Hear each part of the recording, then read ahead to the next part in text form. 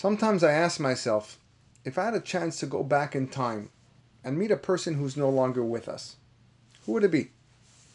Truth is, I'd probably have a list of 50 or 100, but Rabbi Meir Shapiro, Zecher Tzadik Livracha, would be high on that list. Rabbi Shapiro was a genius of geniuses. He headed the yeshiva of geniuses, and probably redefined what genius actually means.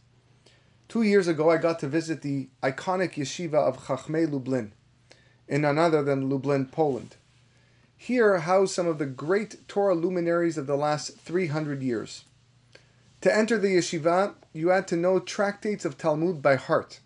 The daily structure was rigid and intense, and far from anything we're used to seeing today. In addition to being a member of parliament in the Polish government, Rabbi Shapiro was also the president of Agudat Yisrael, and he had the task of changing the structure of the entire yeshiva system. Pre-war Poland were difficult times financially. Students who were sent to yeshiva had to fetch for their own. After their studies, they had to find a place to sleep, a place to eat, and a place to conduct their affairs after the day was done. As a result, enrollment was decreasing as many parents wanted their sons to enter the workforce and help tend to their families.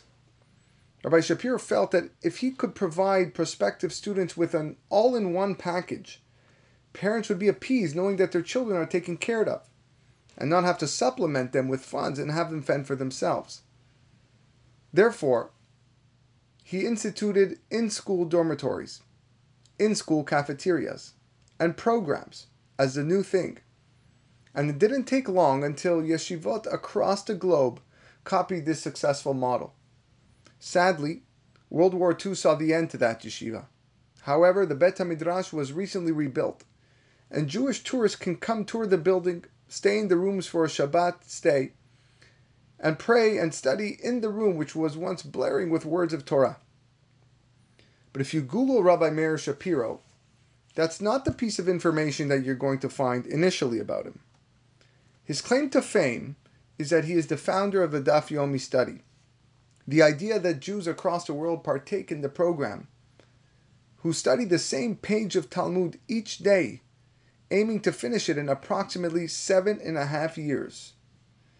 Man, the opposition he faced from giant Talmidei Chachamim.